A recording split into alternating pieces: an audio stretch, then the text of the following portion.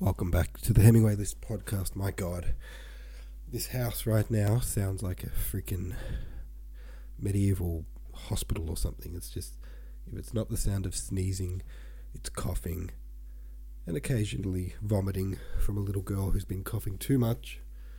I'm sniffling, I'm sneezing, I'm coughing. God, we need to catch a break. So, I'm glad to say that it should be a pretty quick episode today. Not that I pray for quick episodes, but in this instance, it is good. Thomas Campion, good poems. I liked the last one in particular.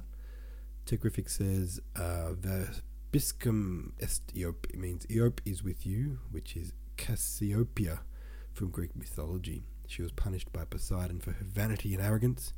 He placed her in the sky to revolve around Polaris, the North Star, and thus spend half of her time upside down. Cool. Love a little bit of Greek mythology. Swim says, Mama Fishy says, Thomas Campion was an English composer, poet and physician. Born in London, educated at Cambridge, studied law at Gray's Inn. He wrote over 100 lute songs, masques for dancing, and an authoritative technical treatise on music. He was implicated in the murder of Sir Thomas Overbury, who was eventually exonerated, as it was found that he had unwittingly delivered the bribe that had procured Overbury's death. The article about Overbury is worth a read on Wikipedia. Thomas Overbury. Okay, for another day. But thank you very much. Oh man, I just feel like I've got to sneeze. So close at all times, but so far so good. Alright, today's poet is John Reynolds from the 16th century. The poem is called A Nosegay. I don't know what a nosegay is, but I'll probably find out. Maybe I can just look it up before we start. A small bunch of flowers, typically one that is sweet-scented. There we go. Oh, nosegay. Happy little nose gift. Say, crimson rose and dainty daffodil with violet blue, since you have seen the beauty of my saint, and eke her view, did not her sight, fair sight, you lonely fill with sweet delight of goddess grace and angel sacred taint, in fine most bright.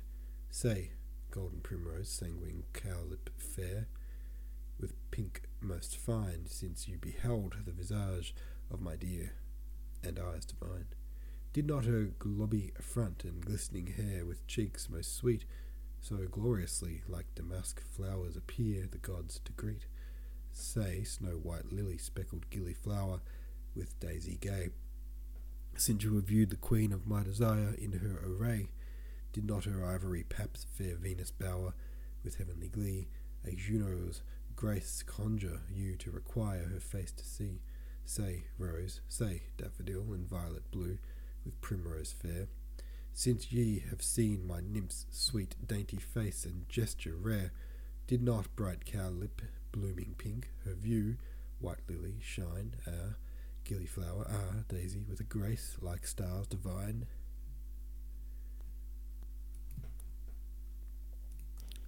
That's the poem. Lovely little bunch of flowers for you. Alright folks, thanks for listening. See you tomorrow.